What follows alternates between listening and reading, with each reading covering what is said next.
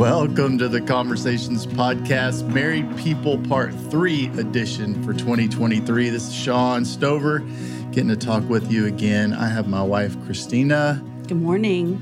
Lead pastor, Jose Abaroa, and his amazing wife and counselor, Taylor Abaroa. It's good to be here. Awesome. I love being with you guys. I love processing kind of what we got a chance to do in kind of a group setting. Earlier this week, we talked about teams. Have you guys ever been a part of a team that you remember that you enjoyed? Yeah, I've been a part of some good teams and not so good teams. I'm trying to. Funny enough, only the bad teams come to mind. So I'll let somebody else answer while I get my thoughts together. I had a really great team my senior year in high school.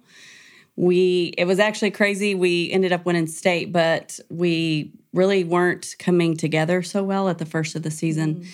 And my coach saw it. There was a lot of division, a lot of just selfishness. And so he called a meeting between me and two other girls that we were captains. And he said that y'all lead. So how can y'all try to be more of unselfish, and how we can do that better? And so it was a turning, a shifting. And then we ended up winning the state.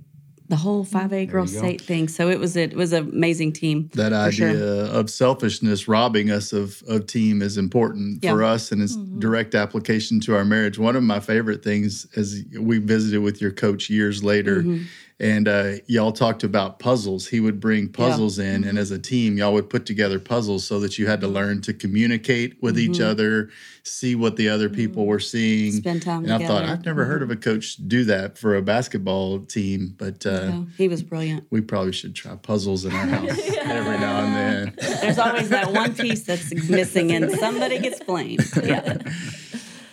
And my senior year of high school, that's a team that sticks out to me as well. And we went on to win state that year in volleyball. And, I think about that team, and the two prior years we lost in the regional finals the game before moving on to the state tournament. And so going into that season, there was a lot of talk about, hey, this is our last shot as high school athletes and our last time to do it together. And our phrase or one of them for that season was going all in.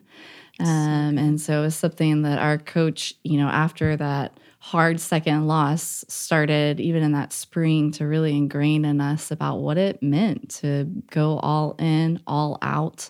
That last season. Yeah, which definitely ties back to our wholeheartedness, right? That realization that if we want to be a part of a great team, if we want our marriage to be a great team, then we need to be all in. We need to be wholehearted, and there's risk. We could lose. We could lose again. You could have lost again in that same round, but it's like we're going to do everything we can to get past that spot. Well, it turns out Jose and I married super athletes that are state champions. So we're not going to talk about the teams we were on. I was actually going to say my freshman, sophomore, and junior year football teams, we went all the way to either to the semis or the state finals. My senior year, we didn't make playoffs. But what I remember from that team is my coach and the way that he always encouraged us to major on the majors and not lose heart and to keep going. And so in marriage, sometimes the best thing that we can do is ask somebody to coach us when we're going through a hard time. That's so great. I think God wired us for unity. He desires unity for us in our lives, in our marriages, and in community. And that's why this concept of team really resonates, I think, as a couple, because we sometimes forget that it is the most important team we're ever going to be a part of. And yet team is such a part of our culture and our mindset, and we understand it. So if we'll just take that lens that we understand from other places in our life and apply it in our marriage, then all of the things we would do to be part of a healthy team somewhere else, probably going to have application right there in your home. So we looked at 4 specific things to be a healthy team. And the first one was this concept of safety. And we know that from community groups that we're a part of or places where we actually have deeper heart-to-heart conversations, that safety is critical. Taylor's, you're a counselor. You know that you have to create safety, right? In the absence of safety, it doesn't matter what else you do as a therapist. They're not going to be able to get the help they that's need. one of my, primary things with clients is first I want to establish safety and create a safe place, because from there's a lot of ways we can go. But if there's not safety, it's really hard to open up and be vulnerable and share your stuff with a stranger. For sure. What's it look like for you guys in your marriage, safety? How does it play out? Yeah, vulnerability is big, and trust, knowing that I can share something with Taylor, and we'll go deeper into this a little later, but that we can just connect and sit. And that's something that we've grown in our marriage recently, is the ability to connect for me without trying to fix Taylor, but just hear her out. And that establishes that safety. Unfortunately, sometimes I forget that, and then I compromise safety by moving a little too fast. Yeah, and it's crazy how quickly you can become unsafe with a tone or with a word or an expectation that we think we have or we didn't say, but we have it. So Picking up the phone in the middle of a conversation. Yes, yeah. And it's sometimes it's not big things. Yeah. It's those small things that in a moment can close a person down pretty quickly. And I think about, we try to communicate so many other things in marriage, and sometimes by simply just communicating and reminding each other, hey, we want this to be safe. We want to create safety here, and saying that out loud, it helps you get back on the same team rather than feeling like you're tug-of-warring and pulling against each other, and reminding us of what our desire is. Yeah.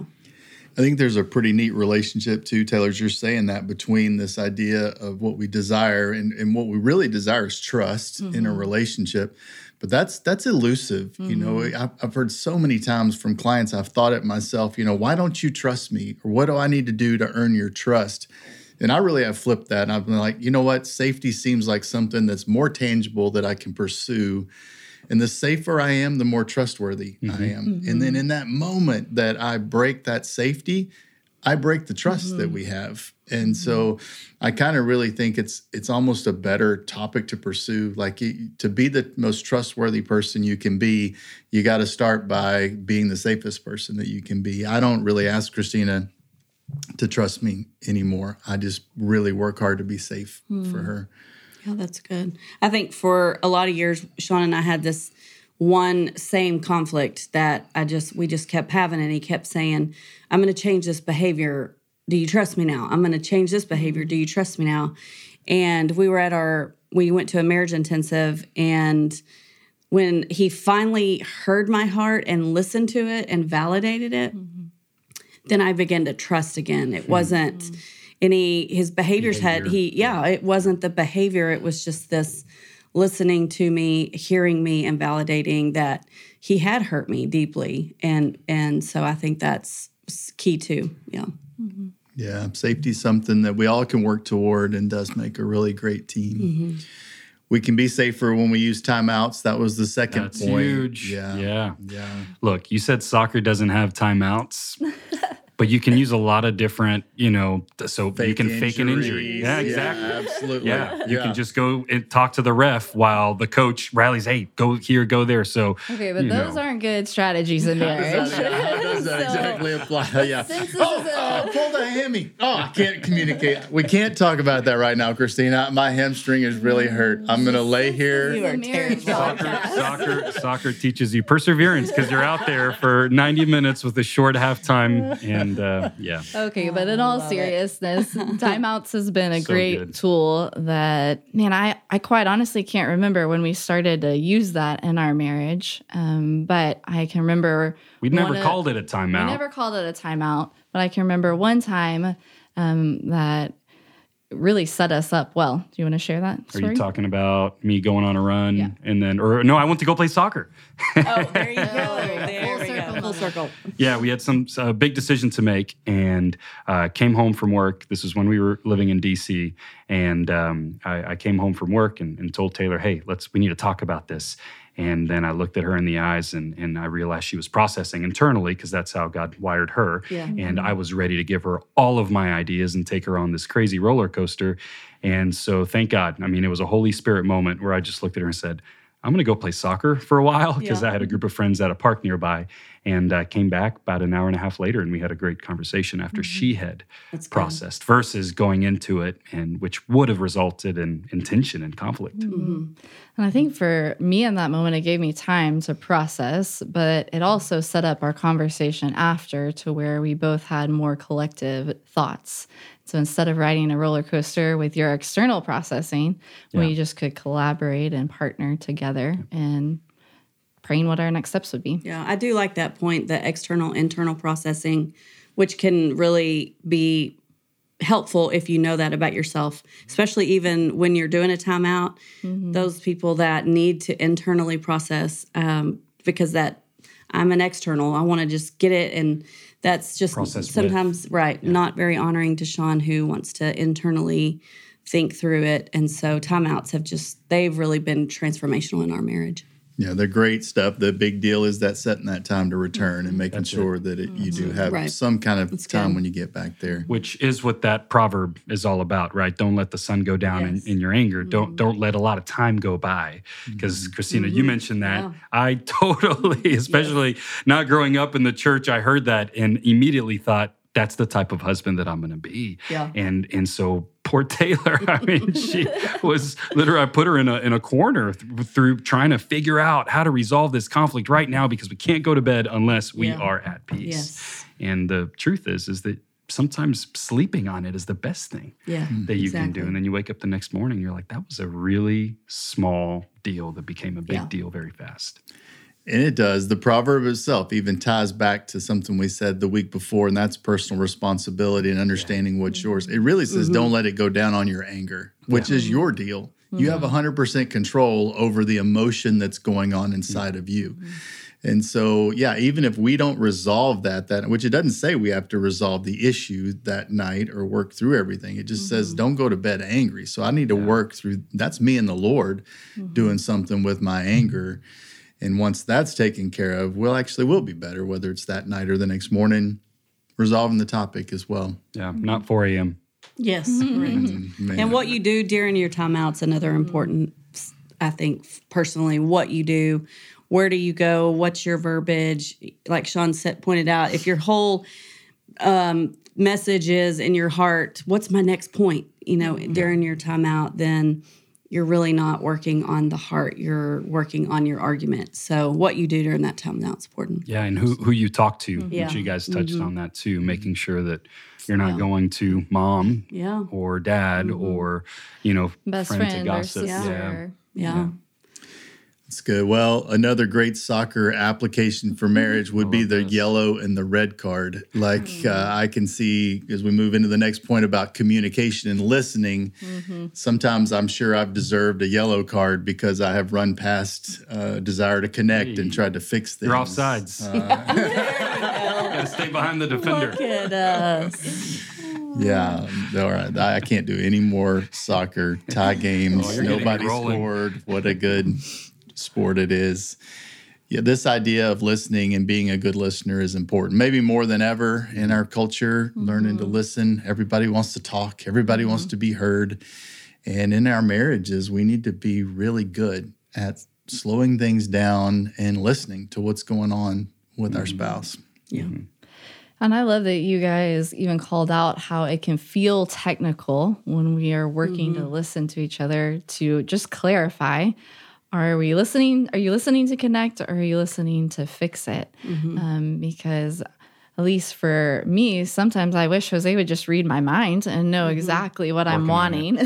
Working on it 10 years in and still can't read my mind. And so setting just the expectation and the framework for a conversation has been helpful for us. It's the single thing that's caused most issues for me is not listening and speaking instead. So, between the listen to understand and speak to encourage, love to encourage. And you're a great encourager. And sometimes that encouragement what I'm looking for is some understanding. Here's what you need to do. Let me encourage you and tell you what you now need to do, versus really understanding where you're at, where you're coming from, how you're feeling, how you're doing.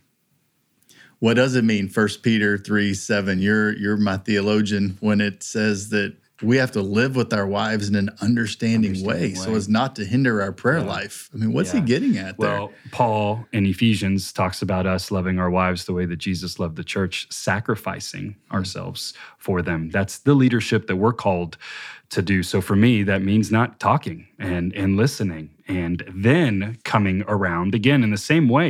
You come around, you do speak. It's just the timing. Yeah. And when I listen, then I get what's most precious to the Lord, which is my wife, and I get what's most precious about Taylor, which is her heart. So then I'm now, knowing her more, where she's coming from in that one thing, and then we can go forward. And that's really good. I think sorry, I didn't mean to, but I think one thing that I've learned through this is we listen to other people and we show understanding a lot quicker than we do our spouse. That's right. Right? Yeah. If I'm playing a pickup game of basketball and I do a bad pass, I make a great pass to somebody, but they miss it, I'm quick to say, my bad, because I don't know them that well, right? And in our marriage, I'm quick to do the other one.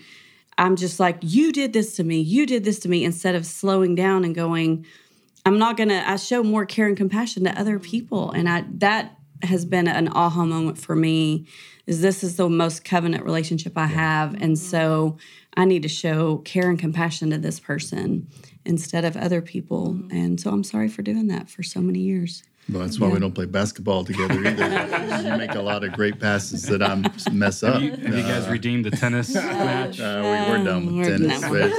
We've moved to pickleball. We're trying the pickleball a little bit. Sacrificing. We got a son, Cade, who's engaged right now. And we've been having some really cool conversations in this engagement phase about what does it look like to sacrifice for this woman that you're going to spend the rest of your life with, and really represent like that model of Christ sacrificing for the church. And sometimes it means you don't get your way, or, you don't get to have the voice that you would maybe want to have, and instead you've got the ears to listen in a moment. And so as we coach him up, it's a good reminder to us that 28 years in, we need to still be practicing the same things. That's so good. Does lead us into what we do say, and the power we have to speak encouragement and life into our spouse. And I think this is one of the easiest team applications of all, because great teams just do this, right? They communicate well with this affirmation of each other and celebration of each other and encouragement, and we need that in our marriage. Totally. I think the best teams also learn how to communicate without words. I'm not thinking about the football coaches on the sidelines with the big posters, but I'm thinking of like the volleyball players that have numbers and plays and maybe a look in their eye that helps them know where to go. And that's where I want to grow in our marriage, is to continue to learn how to communicate. So when I look at Taylor, I know where she's at. I know what she's needing. And that takes a lot of practice and a lot of time. Yeah. And we're the ones closest to our spouse, and so we have a chance to even call out giftings. When Shawn was working for Gary Smalley, Gary and Norma never spoke together, and Shawn and I just kept saying how powerful it would be if, Norma would be up there with him. So fast forward to Shawn started speaking and was doing it alone, and we moved to Rome, Georgia, and he just said, man, it'd be really powerful. I think you have this gifting to speak with me. And I didn't want to, for the fear of not being good enough and all that, but he saw something in me. And so I think we have that power as a spouse to see things because we're the closest person to him. So that calling giftings out and speaking life, being encouraging, is just being a good teammate. It's really good. Yeah. That's right. You guys complement so well each other so well. It's really powerful. I do think the last element of that speaking encouragement is celebrating. And are we celebrating good enough? It was a few years back where I realized, look, to have another birthday, all you got to do is keep breathing for 365 days. But to have another anniversary, you've really got to put work in and keep your marriage together and care about another person. And so I'd love to say celebrating marriages and celebrating big moments in your marriage are something that we've all got to get better at. I know it's become culturally okay to do an anniversary trip and take your kids with you because you want them to see. Like that's not what that's about. It's about your kids getting to see you celebrate the hard work that you've put in over the course of the year and what God's done in your marriage. So celebration would be the capstone, I think, of that encouragement. That's good. Here we got a minute or so to go, and just would love to hear final thoughts and review back over the series. I mean, we talked about the peace cycle that God wants us to live in and walk in, where our truth and strengths and gifts just flow and bless our spouse, and the way the enemy throws us off with the fear cycle and how the fears inside us cause us to react, protect ourselves, and hurt our spouse. And yet, man, if we take good care of ourselves, and if we take personal responsibility for ourselves, and if we really work hard as a team, we can live in that peace cycle consistently in our marriage. So that's the big picture of what 3 weeks look like. Any final thoughts from you guys? I think if I was to add something in there, and just a piece of encouragement, is a few weeks ago we talked about perseverance as well. And sometimes we need to enact that in our marriage relationships, where maybe things aren't where we want them to be, but we just need to hold on, and we need to stay the course and also get some help. And I know that one thing that's personal to me and what I've seen in other relationships is the healthier and the wholer that we feel as an individual, the better we're going to be able to love and create safety and be wholehearted in our marriage and our relationships. And so for people that may be listening, or friends of people that have listened, taking that next step of really, what is your next step in being more wholehearted? Is it finding an accountability partner? Is it seeking out professional counseling? Is it prayer? That can look so many different ways, but in the holding on, taking that next step of what God has for you. Yeah, that's really good. And one of the things that's helped us persevere when we did this, it's been 2 years now since we went through this part of Married People, you guys giving us words to use that have helped us communicate in a completely new way. So it's simple. And what we're doing is we're shining a spotlight where the enemy wants to live in our marriage. And we're saying, not anymore, because I know what's going on inside. I know this peace cycle now. And I know the fear cycle that's trying to rob me of that peace. And so I'm just really grateful for that, for these words that I now have to use with Taylor at any point. That's, really helped us get to that next step in our marriage. Tommy Nelson was a pastor for us in college, and one of the quotes he said that hit really home to me was, the best way to love your children is to love your spouse first. You talk about creating a safe home. When your children see each other, when your children see you and your spouse putting each other first, that creates safety, and it gives them a sense of, man, my parents really do love each other. This married thing is real, and it's hard. So I think that's a really good way to end it. Yeah. For those of you, thanks for all of that. Thanks for the three of y'all doing these podcasts, and for everybody that's listened this far. It's clear you want something really special and great for your marriage. And so I want to end in prayer for you, for the investment you've made in listening to this, and for whatever that next step is. And most importantly, that you would open your heart to the Lord and let Him be the coach of your team. Let Him be the director of your team, the guide for your team, the mentor for your team.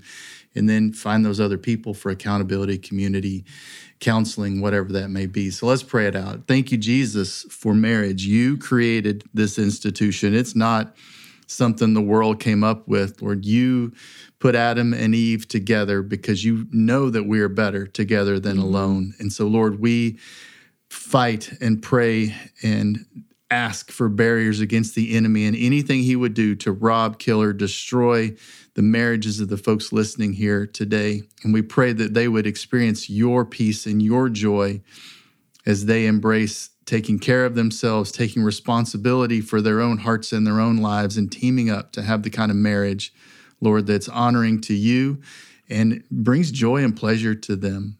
We pray all of this in the powerful name of Jesus. Amen. Amen.